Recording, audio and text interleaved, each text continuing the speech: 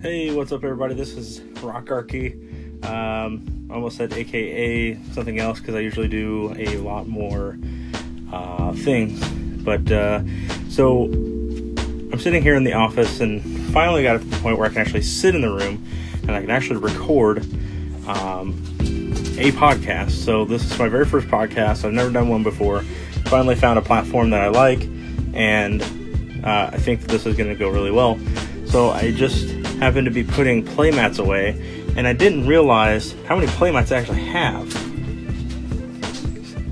8, 9, 10, 11, 12, 13, 14. I have 15 playmats. Even if my kids took one, that would be only 4 used. I would still have 11 more playmats. I don't understand why do I need that many playmats? I have some that were given to me, some that were left at the house, stuff like that, but people just don't want them, and it's like I'm sitting here with, all these playmats, and we could literally have a LARPing session with all these mats and just beat the shit out of everyone, like just each other.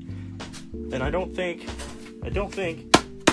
they might hurt if you get the right kind of guy to swing it, but I don't know that that would be a problem. They have a lot of give. I do have. Oh, I didn't even count the big mat that I have that 4 people can use at the same time. So I had the really big one,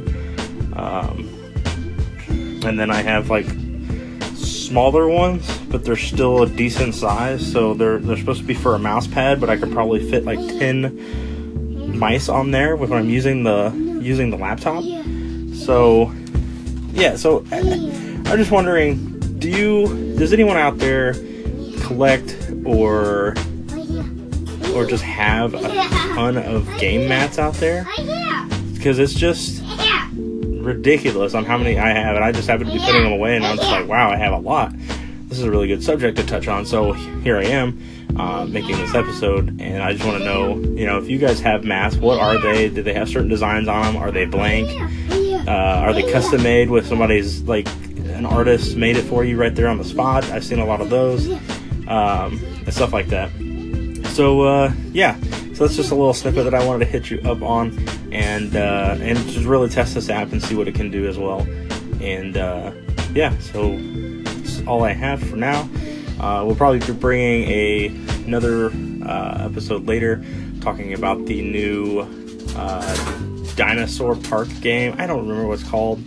My wife wanted to order the game, so I went ahead and we bought it. We got the deluxe copy. Dinosaur Island, that's what it's called, by Panasaurus Games. See, I remember the game company who created it, but I can't remember what the name of the game is. This is dumb. But anyways, got off track a little bit. My son's distracting me. He's playing with the dog behind me. But, so do you have a lot of playmats? Do you use them? Do they at least see circulations? Yeah, I used to own a game store, so that's where some of these mats came from, and they got used. People didn't have a game mat, and I'd be like, here, use a game mat, and it'll be, it's a lot easier to pick your cards up and do stuff with, and that's why I use it. I don't use it because I'm protecting my cards from touching the table. That's just nonsense. That's what sleeves are for.